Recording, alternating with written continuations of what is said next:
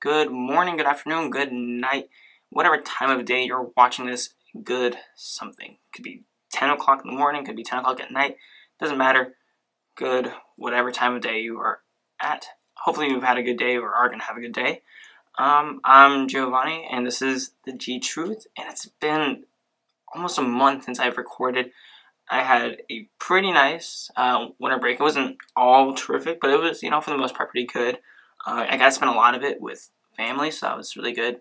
Family does a great job of rebooting. It's weird. It helped me sort of clear my head and just come up with a lot of ideas for this podcast and to talk about. I have a lot more within the basketball world to talk about. But today is just going to be talking about the playoffs in both the NFL and also in college football. We just had the college football championship between LSU and Clemson on Monday. It was crazy. It was really, really late, actually. It started at 8 Eastern time. I'm in Boston, and it ended past midnight. So it was a 4-hour. It was a long football game, but it was entertaining. It was entertaining for me because I was going for LSU. I was rooting for LSU and Joe Burrow, and I felt like they were going to win. But we'll get to that later. I'm going to start off with the divisional round in the NFL. I'm only going to be talking about 2 games, mainly because I feel like the Packers and Seahawks, 49ers and Vikings, those didn't really have a lot going on. Yeah, I know who won, and I watched the Packers and Seahawks game. I didn't really watch the 49ers Vikings game. I'm going to get around to that sometime. I didn't really have time for that. I was in between moving and all that stuff, traveling. But I can pretty much break it down really, really quickly for Packers Seahawks. The Seahawks defense just didn't show up. It hasn't showed up all season. It wasn't really magnificent all season. Seahawks always make things really, really close. I thought the Seahawks had this game just because of Russell Wilson, but Aaron Rodgers, of course, does Aaron Rodgers things, and he did what had to be done against a pretty crummy Seahawks defense. 49ers and Vikings, you stop Dalvin Cook, you stop the Vikings. And that's exactly what happened to the Niners. I don't know how they did it. Their defensive line is just magnificent. It's ridiculous how good their defensive line is. What else is there to say? Their defensive line won them that game. You stop Dalvin Cook, make Kirk Cousins have to throw, put him in high-pressure moments, although he did get his win against the New Orleans Saints, and that was, I applaud him for that. A lot of that had to do with Dalvin Cook in that run game that exploded. And he just didn't do that against the 49ers, and that was it. 49ers are going to get their points. They're not a high-octane offense, but they will score at some point. And they did, and they got the win. But I'm going to talk about the Ravens and Titans and the Chiefs against the Texans, because those were the big games that everyone wanted to talk about, especially the AFC games. I expected the NFC games to be a bit more entertaining, honestly, but it ended up being the flip side. So let's get to the first game. I'm going to talk about the Ravens and Titans. All right. On Saturday, January 11th, the Titans pulled off an incredible upset over the number 1 seeded Ravens, 28-12 in Baltimore. And there are a couple things I want to talk about and cover in this game. The main thing is that, especially in the playoffs, the best team going into the playoffs, in this case it was the Ravens, the consensus best team, doesn't always win the whole thing. They do not win the whole thing. Actually, most of the time they don't. Last year, the Chiefs probably, I think we can all agree, were better than the Patriots. And we can even argue, the New Orleans Saints were better than the Rams, but they just didn't win. They didn't even make it to the Super Bowl. And if you want to talk about teams that make it to the Super Bowl, we got the Panthers, 15-1. I think that, looking back at it, we were like, they were better than the Broncos, but they still lost. The Patriots, 16-0, going against the Giants in the Super Bowl. They were better than the Giants, but they still lost. And part of the reason why these teams that we believe are the top teams or the best team in the NFL at that moment entering the playoffs lose or lost is because of a lack of adversity throughout the whole season. And part of that has to do with just their sheer dominance. But that lack of adversity does somewhat hurt them in a different way. The Ravens dominated the first quarter and the first half throughout this whole season. So they were always playing protect the lead. That was their game plan. Protect the lead. Let's get a couple scores early on, and we're just gonna protect the lead and run it up if we want to. However, against the Titans scored first. And I think the commentator said it. This is like a first time in a long time that the Ravens were down early in the game because they had dominated those first quarters, like I said. And again, faced with adversity against the Titans, they ended up straying from that play style of running the rock, running the ball, feeding it to their running back, Gus Edwards, I'm pretty sure, and Lamar Jackson, letting them just do their thing. Instead, what ended up happening is that they strayed from that to a passing attack that just got exploited, and Lamar Jackson was just missing throws. And it was not pretty to watch. It was pretty sad to watch, actually, because Lamar Jackson had been making those throws throughout the whole season, but then playoff time, it just wasn't there. It just wasn't there. However, I think this is really, really good for the Ravens. Although, yes, they would love a Super Bowl, and that's their mission. I love their attitude. And their attitude and their mentality is in the right place. Especially Lamar Jackson. He doesn't care about accolades or the records that he's broken or him most likely winning the MVP this season.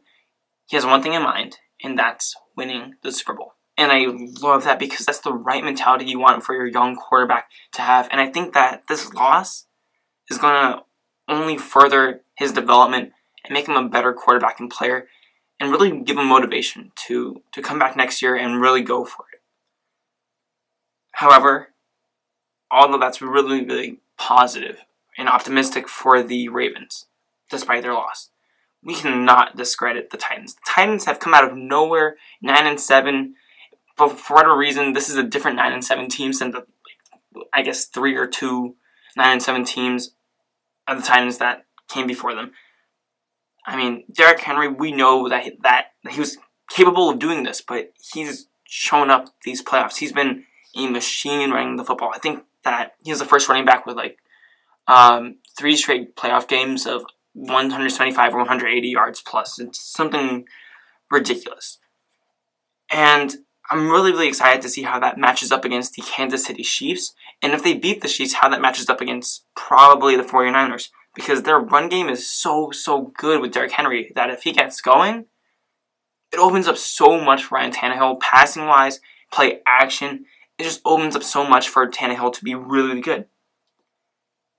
But let's also not say that Tannehill's a bad quarterback by any means. He's a good quarterback. He is the same quarterback that took the Miami Dolphins, yes, the Miami Dolphins, to the playoffs. So he is a capable quarterback, and the Titans offense puts him in positions where he can be his best rather than having him do everything or be the savior that the Dolphins had him be. So I'm really, really excited for the Titans to see how they do against the Chiefs in the conference championship. I think that the Chiefs got it, but I mean, it's going to be fun to watch. It's going to be a lot closer than people may think. So, yeah. I'm going to switch over to the next game. The Chiefs and the Texans. The Chiefs came back from 24-zip to win that football game 51-31. It's incredible. They essentially went on, a 51-7 run from the second quarter on. So there's quite a bit to unpack. But first of all, that was an incredible game. But I must say, I was unable to watch the first half, which was the best half, because I was on my flight to Boston. And yeah, that obviously sucks. But also, I ended up ditching it because I had recorded it, because I was thinking ahead. I had recorded the game and I, watched it. And I was able to catch the second half, third quarter and on, once my flight landed. But I had to go back and watch the first half because I had recorded it and I had missed it. So, don't worry. I have everything that I need and everything that I saw right here. So, I want to talk about what I saw when I got off the plane, first of all. And I don't know why, but my phone was, the notifications as soon as I got it off airplane mode, because I'm a responsible citizen, it was delayed and it was all mixed up. The order was all mixed up. So the first thing I saw was the Texans are up 24-0. They're killing the Chiefs. 24-0. And I'm like, wow, I really did not see that coming. I thought it would be the other way around, because I expected the Chiefs to just come into this game and just maul the Texans. And then I scroll a bit down because my notifications are all messed up. I scroll a bit down and I see, oh wait, the Chiefs came back and they're up 28-24. And I'm like, well, okay, that sounds better. A bit more aligning with what I thought was going to happen. Not that they're going to come back 21-0, but that the Chiefs would be winning. But that's not how I thought it happened. But it sounded very Kansas City to me, very, very like the Chiefs, because, I mean, with Patrick Mahomes, anything's really possible. No comeback or no lead is safe, I mean. And I was in the car getting to my dorm room, and I saw that the third quarter was about to start, and I was like, okay, cool, who gets the ball? And I was like, if the Texans got it, they still got a chance, but I saw the Chiefs got it, and I was like, it's over. The game's over. Because they have all the momentum. I did not need to see the first half to know that the Chiefs got all the momentum after being down 24-0. But I went back and watched the first half anyways. So, after watching the first half, I've got to say, it's one of the craziest, most random event happening first half ever. Maybe not ever, but one of the most that I've seen in my whole life. But I want to focus mainly on the Chiefs' mentality. Early on in the game, how the Texans got 24-0, a lot of it was very, very unfortunate for the Chiefs. The first drive for the Texans, blown coverage by the Chiefs, allows Kenny Stills to break away wide open, untouched touchdown. That's a blown coverage. And then the Chiefs get the ball back. They have a drop pass on 3rd and 6, which leads to a punt that ends up being blocked and returned for a touchdown. They get the ball back down 14-0 just like that. And it's like, okay, you know what? We still got a shot. 14 down. It wasn't really our fault. Let's go down. They get, I think, across midfield. 3rd and 5. Another drop pass. And they got to punt it. And then their defense actually stopped the Texans again. But then the Texans punted it. And then I think it was Tyreek Hill who was the receiver on the punt. It might have been. I'm not sure. I would have to double check that. Correct me if I'm wrong. He muffs it, and the Texans get it. And it was just a weird muff. He had it, but then he started falling backwards, and you just let it go. I don't know how that happens. It was just weird. It was just weird. And then they get that touchdown because they're that close to the goal line anyways. And then they get a field goal afterwards, and that's 24-0 right there. Bam. Chiefs are down 24-0, and you're looking at it, and you're like, oh, damn. These Chiefs are not clicking on offense. They're dropping passes. But also in the back of your mind, you're like, eventually this offense has to get going, right? And I'm sure that's exactly what the Chiefs are thinking. Their Chiefs defense, if I'm them, I'm thinking, okay, they had maybe one legitimate drive where they actually, really, really got us. That first drive, blown coverage. Other ones, they were right in the goal line. Not much we can do there. The only one that they really, really worked for was that field goal. That field goal drive. And that's only 3 points. So, I'm sure that the defense for the Chiefs was like, yeah, I'm pretty confident that we can get a couple stops. And then hopefully our offense scores. And then we're right back in it. So that's what I think that the defense was thinking. Now, for the offensive side, I'm going to let Patrick Mahomes speak for it with his motivational speech. They're playing man coverage. We catch the ball, make one person miss his touchdown. Let's do something special. They're already counting us out. One play at a time, do something special. Now, if I was Patrick Mahomes, I would be really, really, really pissed off at my wide receivers for dropping so many passes that would have led to first downs, and maybe you don't have that block punt return for a touchdown, or just punting in general, and maybe you get some points on the board earlier. But that's what a leader is. Someone who, even though things aren't working out perfectly, they take a moment, look within, and say, you know what, it's okay, we got this. Rather than what I would do in that situation, which would be just get angry. And maybe that's why I don't play quarterback or anything like that. But Patrick Mahomes is a leader, and that showed it right there. And then from there, they just rallied. They scored 28 points unanswered. Actually ended up being 35 points unanswered if we're counting past halftime.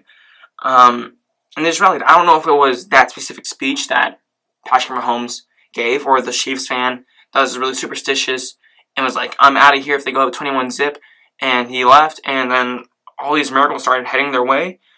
I don't know what it was, but the Chiefs, all that karma, I guess, went back, and then the Chiefs got all that good luck that the Texans were getting on their side now, and they just ran with it. They got all the momentum, and it was over from there.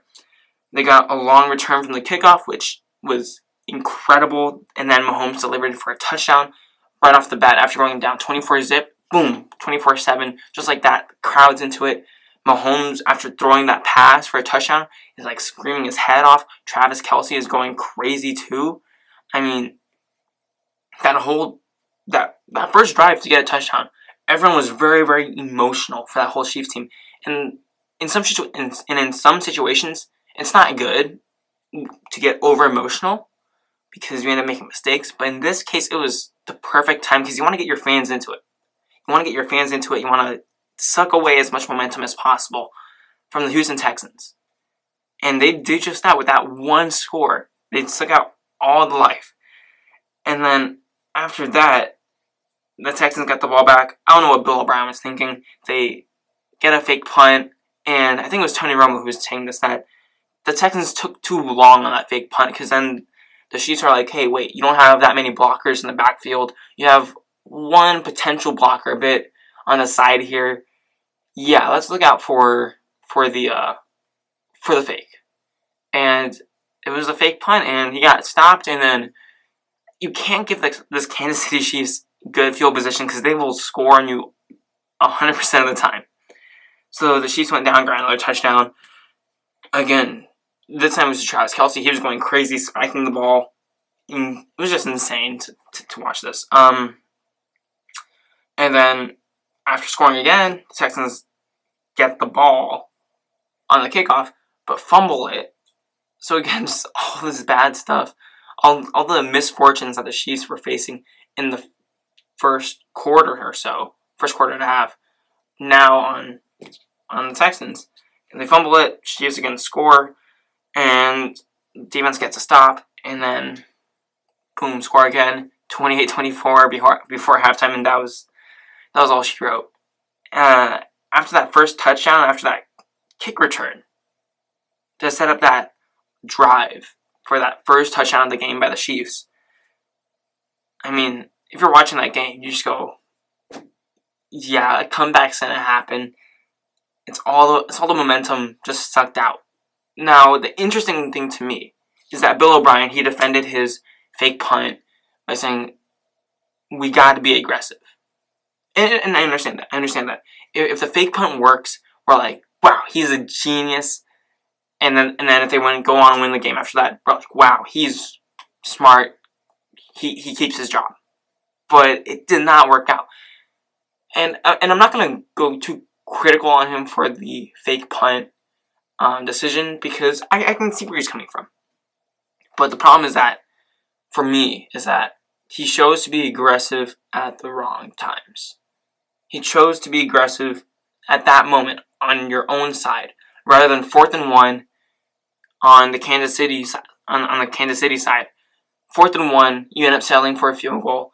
I think you gotta try to get a first down. Try to get a first down and then a touchdown. If you just get the first down and you still settle for a field goal, you take away more time away from Patrick Mahomes. But I think that the fear of, oh wait, if you don't get this, then we're only up 21-zip, a bit more momentum goes their way, and who knows what happens. But I think by doing that, by playing into that fear, you end up losing out on that aggression, and it becomes a lot more spotty. So I think that those decisions are going to put Bill O'Brien's job at stake. And honestly, I'm going to have to think a bit more about whether or not, if I was in the Texans' position, would I keep Bill O'Brien or would I fire him? I would have to think about that a bit more. But it came down to Bill O'Brien's decision-making and his spotty aggressiveness in the wrong times. And the Chiefs got the momentum and just blew the Texans out. So now I'm going to switch over to just one step down from the pros to college football, to LSU against Clemson. And this was, like I said in my intro, a long game. It was a good game, by all means, but it was just a long game. I was watching with my friend Brian, and he fell asleep in the first half. On Twitter, you had people saying, yeah, I'm going to fall asleep for the rest of the game, because it was just so late, especially on the Eastern time. If you're in California or more, if you're not in the Eastern time or on the East Coast, the game was at 5, 6, 7-ish, and at that point you can muster it. You can stay awake, especially if you're in California at 5 o'clock. That game ends around 8 or 9. But here, started at 8, ended at 12:15, 12:30-ish. So, and it was, and people had work to do tomorrow. It was a good game by all means, but it was just a bit late. Anyways, I'm going to talk about the LSU and Clemson game. So, when LSU beat Oklahoma, this was a couple weeks ago. I was not recording. I was at my cousin's house during winter break, and I watched the LSU against Oklahoma game. I watched Joe Burrow throw 7 touchdowns, break a whole bunch of records. It was a phenomenal game, and it was just crazy. It was a beatdown. I think they were up 49-14 into halftime, and it just got worse. I think the end score was 63 to, I want to say 21 or 22, something like that. Yeah, something along those lines. Maybe 63 to 26, I think. I don't know. It doesn't really matter. But on YouTube, I wrote a comment on one of the sports podcasters that I listen to a lot, called Strong Opinion Sports. Definitely a really, really good one. Definitely check him out if you want to. But I left a comment talking about what I saw in Joe Burrow, and I'll probably show it up here, about what I thought about Joe Burrow, and also my prediction for the LSU against Clemson game. And I'll talk about the stuff about Joe Burrow much later, actually after I talk about LSU and Clemson. But for the LSU against Clemson preview, I believe that LSU with Joe Burrow at the wheel would struggle a bit early on, especially because of that Clemson pass rush that would, come screaming at him. And they did during that game. They were pouncing him, giving him 2 seconds, 3 seconds to throw. Very similar to the NFL, whereas Oklahoma gave him 7 seconds to throw the ball, and it was he could just sit back and he had all the time in the world. And yes, Joe Burrow definitely struggled early on against Clemson, and part of that had to do with field position. The first drive for LSU, they started on their own 7, and he made a great play, escaping pressure, breaking a sack, throwing it downfield, completion. I think it was a 38-yard play it was supposed to be, from their own 7, 38-yard play. And then I got called back for, I think, illegal man downfield, penalty on McGee, one of the offensive linemen for LSU. And so that sucked the life out of them. And then the second drive, they started on their own 4. And in both drives, the run game and a lot of passes were dropped. And it just, nothing was really working for Joe Burrow in that offense.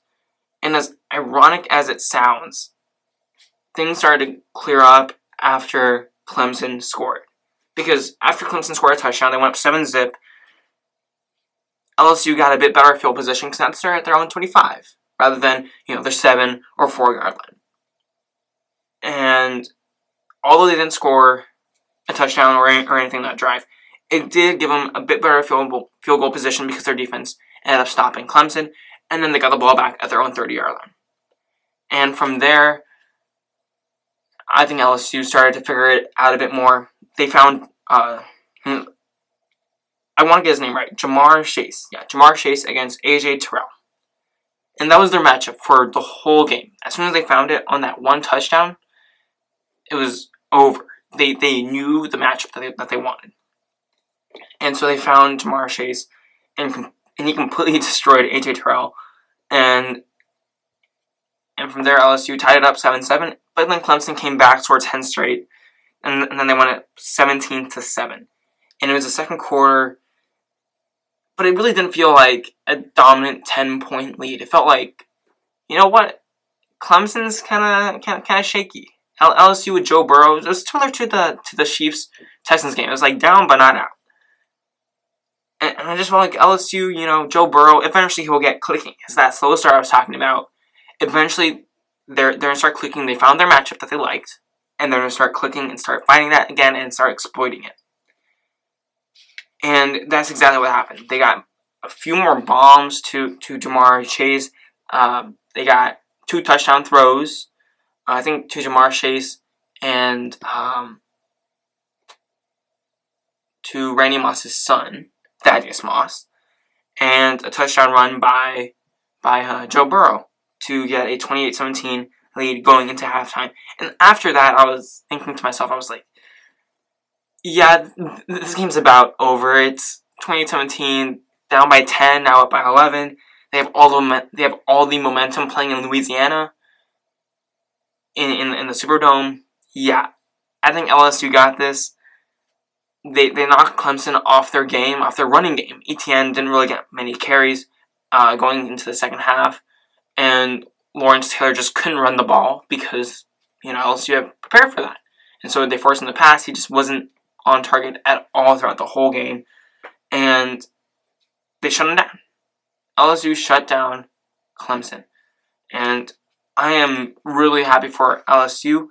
I guess just congratulations for winning the championship, and to Coach Orgeron for turning that program around. And I found it amazing that he was able to turn this program around.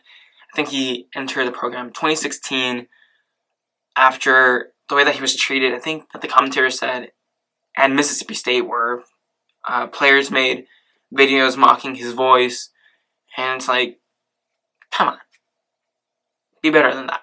And I just find it amazing. I find him really cool. I don't know how you. I don't know how you make fun of him. He seems like a really, really cool guy. But congratulations to Coach Orgeron for turning that program around. Joe Brady. I just realized. I just found out on my phone that he's going to be the Panthers' offensive coordinator with Matt Rule as the head coach. So just say congratulations to him. I don't know how that's going to play out. I'm going to have to think about it for a bit, and then maybe I'll make a video on it. Probably this week I'll make a video of it. But congratulations to him for getting the offensive coordinator job. And ultimately to Joe Burrow for capping off a spectacular, historic season. Probably one of the greatest seasons we'll ever see by a quarterback. And, I mean, it was incredible what he did and his journey to get there after sitting at Ohio State, not becoming a starter, having to fight for the starting job at LSU, working his butt off, improving from last year to this year to becoming the Heisman, and ultimately winning the championship, going 15-0, historic. I mean, there's nothing like this that I've seen in my life, except for maybe Cam Newton, but I was pretty young when I saw that, and this was, I don't know, this was something else. And I just want to say congratulations to that whole LSU organization, to Joe Brady, Ed Orgeron, and especially Joe Burrow. Speaking of Joe Burrow, I want to talk about Joe Burrow a bit. I want to dissect a bit of what he did in the Clemson game, but more of what I've noticed against Clemson, against Oklahoma, and just throughout this whole season. I didn't really have a huge radar on him at the beginning of the season. I don't think most people did, of LSU in general, and specifically Joe Burrow. But as they started winning, you start paying more attention, and you're like, wow, this guy's really good. So Joe Burrow led his team to a 42-25 win over a Clemson team that had one of the best defenses in the whole nation. Of all of college football, had one of the best defenses. And they were coming after him, screaming at him throughout the whole game, giving him 2-3 seconds to actually throw the ball. And to me, I was impressed that he was able to adjust to it. I was impressed that he was able to adjust to it, and in my prediction for this for this game, I said he was going to struggle a bit, but he eventually tear up that defense, and he did. I mean, you put up 42 points, 5 touchdowns, 1 rushing touchdown, 6 total touchdowns against a Clemson team with one of the best defenses in the whole league. Yeah, you mean business. You mean business. And he had a historic, incredible season. He had like 65 total touchdowns, 5,800 something yards, and 6 interceptions. That is incredible. He had one more interception this season than last season, while putting up way better numbers. He had like 16 touchdowns last season compared to 60 passing and 16 passing last season. 60 passing. That's what? But although the numbers are there, I want to get into a bit more of how he plays as a quarterback, what I think about him as a quarterback, and why I believe he's ready for the NFL. So the first thing that, for me, he checks off the box immediately is that he has the intangible of leadership. He just gets it. He just gets it. Some people just get leadership, and he gets it. Part of that is his calmness during the big games in the playoffs specifically. Against Oklahoma, he was really calm, and Oklahoma looked rattled from the get-go, and he was just really calm and throwing touchdowns everywhere. Some of that had to do with an extremely clean pocket, but it seemed like he had no nerves about Oklahoma. Jalen Hurts just looked rattled and confused and just didn't look like they belonged in that playoff game. And heading into the Clemson game, I was thinking, all right, cool, he did that against Oklahoma, but can he do that against Clemson, a team that is going to come after him every single time? He got sacked 5 times. He got hit a lot more than 5 times, obviously. And he did. He brought that level of calmness that I believed that he would, and ended up just destroying them. He struggled early on, but he ended up adjusting to that defense because he's the one that makes all the adjustments at the line, telling his line, all right, that's the mic. Block that guy specifically. There's a blitz coming, stuff like that. And he did that. And although it wasn't perfect, because that defense got him sometimes, and it's hard when the rushing 6 and you're blocking 5 guys, it's difficult to make sure that you don't get hit. But after a while, I noticed that he anticipated the blitz, and at the right times where there'd be someone screaming down the middle, and he already knew that, and he took that in and was like, all right, I got 5 blockers. They're gonna be rushing 6 or 7. I gotta just roll out as soon as I get this ball and just throw it to whoever's open or just dump it off. But throughout that, he just seemed really calm to me, never really panicked at all, even when he was down 17-7. Now, the second thing that I noticed was that it's a bit more obvious is that he's a gifted passer. He's just really good at throwing the football. He's always putting it right where the receiver can get it, whether it's a high-pointed pass or a deep throw that's over the shoulder or more to the outside towards the sideline, always in the perfect place. There's a pass to, I think, Ja'Marr Chase.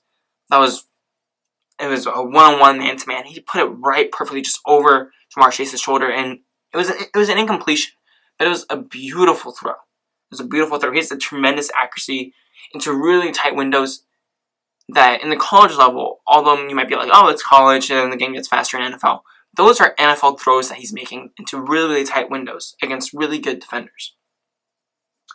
And then the third point, which is maybe a subset of being a great thrower, is that he has a great IQ, great patience with throwing the football. He doesn't force anything downfield, like Jameis Winston or Phillip Rivers or players like that, or Sam Darnold, and he's getting a bit better at that. But like Sam Darnold entering the league and in college, and I think that he has that ability to have that patience to take the check down every now and then, to take the slant route that gets him maybe 5, 6, 7, 8 yards, take the flat route, take the little dump off to the running back for 3, 4 yards, because you're still moving, you're still getting momentum, you're still progressing down the field, rather than going for those deep bombs and risking interceptions. The fourth thing, and probably the second most important after leadership, is that he has an incredible work ethic. And this does not have so much to do with him as a football player, although it does a bit. It has to do with more of him as a person. And you might be thinking, okay, cool, Gio, that's cool. He works hard, but everyone else does in the NFL. But that's my point. He's going to go into a league where you have to work hard, and he's already doing it. But he also goes above and beyond. He's gone to where he is, not because of his talent, although he does have a lot of it, but because of his hard work, his work ethic. The same reason he had the season that he had is because he works hard. It's the exact same reason that he's gotten there in the first place, and to why he had such a great historic season. When Joe Burrow was battling for the starting job coming from Ohio State to LSU, I had to do some digging to find this, but Joe Burrow would come in early, fighting for that starting job, would come in early just to watch film and learn that LSU offense so that he could be better suited to win that starting job. And I imagine that he continued to do that, not only with the LSU offense to better himself, but also scouting, looking at other teams on film. And people recognize that hard work. That hard work translates to a level of respect that people see. It doesn't matter how good or bad you are at your job. It does a bit, but if people can see that you're working hard, they will have a level of respect for you that goes into leadership, especially if you're good at your job like Joe Burrow is. If you're good at your job and you continue to work hard at it, rather than being like, okay, I'm good enough, I'm competent, I don't really need to do anything else or much more. I think that Joe Burrow goes above and beyond, and I think that translates to a level of respect, and which translates to a level of leadership in the locker room, which goes with that first point that I made about his intangible of leadership. Those two work together. Leadership and hard work, those work together. And you need that going into the NFL, and I think that he has the tools, and the intangibles, and also the ability to step into the NFL and just not go off and break records and stuff like that, but to do well in the NFL. Now, I'm sure that some people that maybe listen to this are like, hey, you know what? I completely disagree with you, and Joe Grady is the reason why he had this tremendous season. And I don't really know what to tell you. If you completely disagree with me, then you just disagree with me. If you think Joe Brady is the reason why Joe Burrow had the great season that they did, then fine. But we'll see what Joe Brady does with the Panthers. And I definitely think that Joe Brady did have something to do with Joe Burrow's success. But at the end of the day, it comes down to Joe Burrow. He has to make those throws. He has to find those matchups, exploit them, find the open guy, make the different reads, call out the offensive line, make sure that they get their blocks right. And the stats show it. This guy doubled his yards. He quadrupled his touchdowns while only giving up one more interception. So yes, Joe Brady definitely, I'm messing up his name. He definitely finds matchups that are favorable to Joe Burrow and helps him exploit it, or puts him in good positions to exploit it. But at the end of the day, Joe Burrow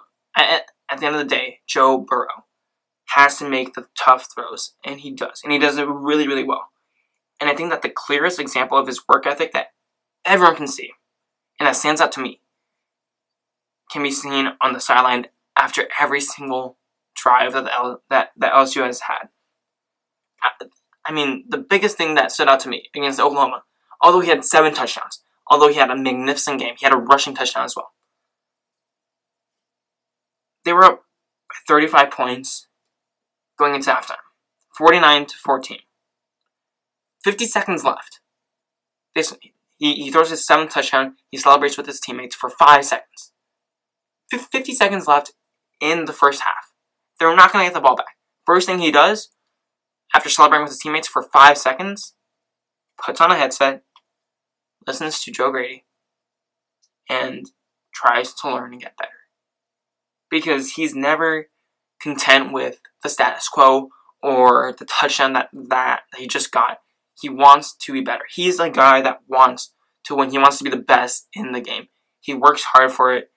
And I think that just because of that, that work ethic is the reason why he will succeed in the NFL. No matter what team he goes to, he will succeed. So I'm excited what team he goes to, and just excited to see what he does in the NFL.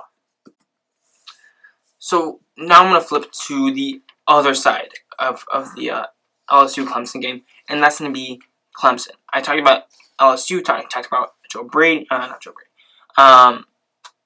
Burrow. Sorry, very, very similar names, especially the Joe part. I'm going to talk about the losing quarterback, Trevor Lawrence. So Trevor Lawrence was on the losing side of the Clemson LSU game, and he finally got his first loss. After being 25-0 as a starter for Clemson. And he did not look good at all in that Clemson LSU game. Once LSU took the lead and shut down that running game from both Lawrence and Etienne, he looked confused. He didn't look like he knew what he was doing. He just looked out of sync. He was missing throws that he should have made. He was overthrowing, and it just looked pretty bad. I was watching this Clemson LSU game with a friend of mine. His name is Brian. And we were talking about Trevor Lawrence on some of the throws that he was making. And we agreed that his throws were pretty bad. They were overthrown or just completely off target to no one. It was just awful. But then my friend Brian, he turned to me and he said, on those scramble plays when he's rolling out of the pocket or he's getting pressured and starts going out of the pocket, escaping the pocket, or scrambling, or on a rollout, on any of those ones, Trevor Lawrence was not looking downfield. And that stood out to me because I had not noticed that before. And I started paying attention to that a bit more. And I just wanted to refine his comment a bit more. It's not so much that Trevor Lawrence wasn't looking downfield. It was more of Trevor Lawrence on those rollouts, on those escape the pocket plays. It wasn't so much that he was not looking down the field. It was that he wanted to run first. And then he was like, oh wait, there's a linebacker right there, or cornerback right there. I can't run. I will get destroyed. And then he looked downfield. And by that time, pressure was in his face from that linebacker or cornerback that was going after him. And he just threw it into the dirt. That's what it looked like more to me, rather than he just wasn't looking downfield. It looked like he was looking downfield far too late because he had the instinct or desire to run the ball instead, because that's where most of his success had come from.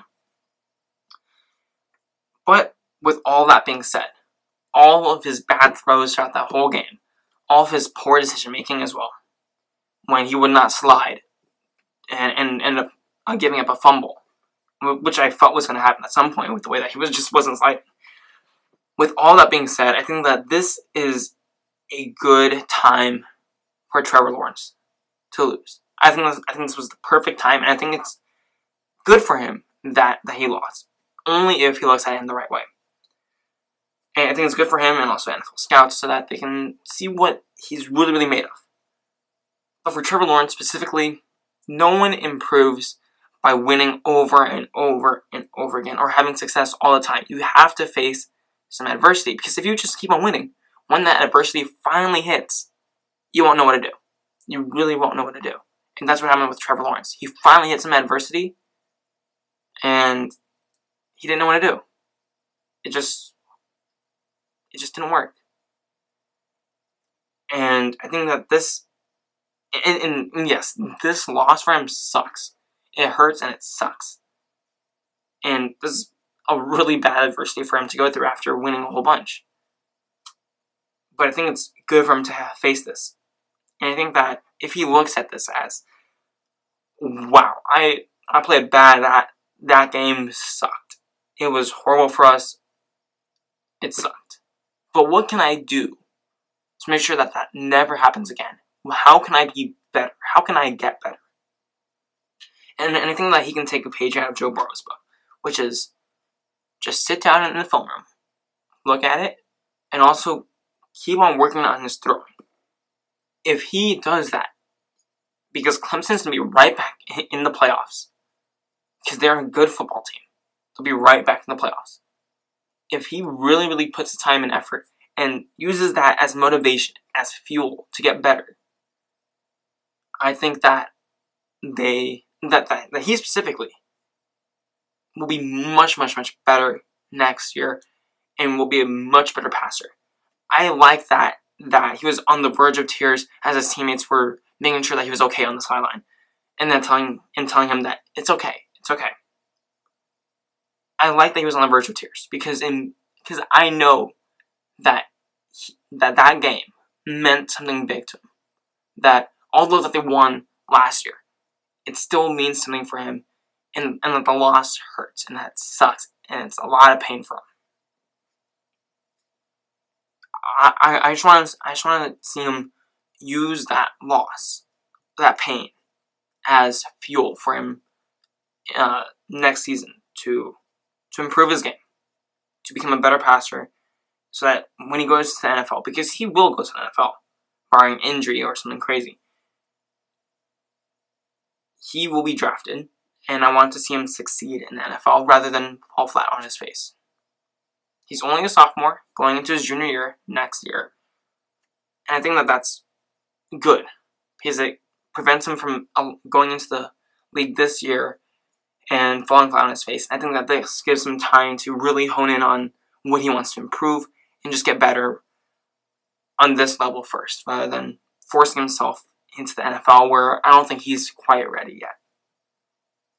So, as long as Trevor Lawrence takes that to heart and really, really improves his game and really uses that as motivation and puts in the time and hard work and builds that work ethic, if he does that, he's going to be right back on track and will have the chance next year to redeem himself. So that will be it for the G-Truth. We went over the college football playoffs and the NFL division round. I don't know why I said it with an accent. NFL division round. So hopefully you enjoyed it. I do have a lot of, although this was very NFL heavy and football heavy in general, I do have quite a few basketball segments that I want to talk about or already have planned out for this coming week or upcoming couple days. So this is the G-Truth. Hopefully you enjoyed it. It's a new year, a new decade, and I'm going to improve as I continue recording and practicing, and it's only going to get better. So thank you for listening. Thank you for tuning in. Peace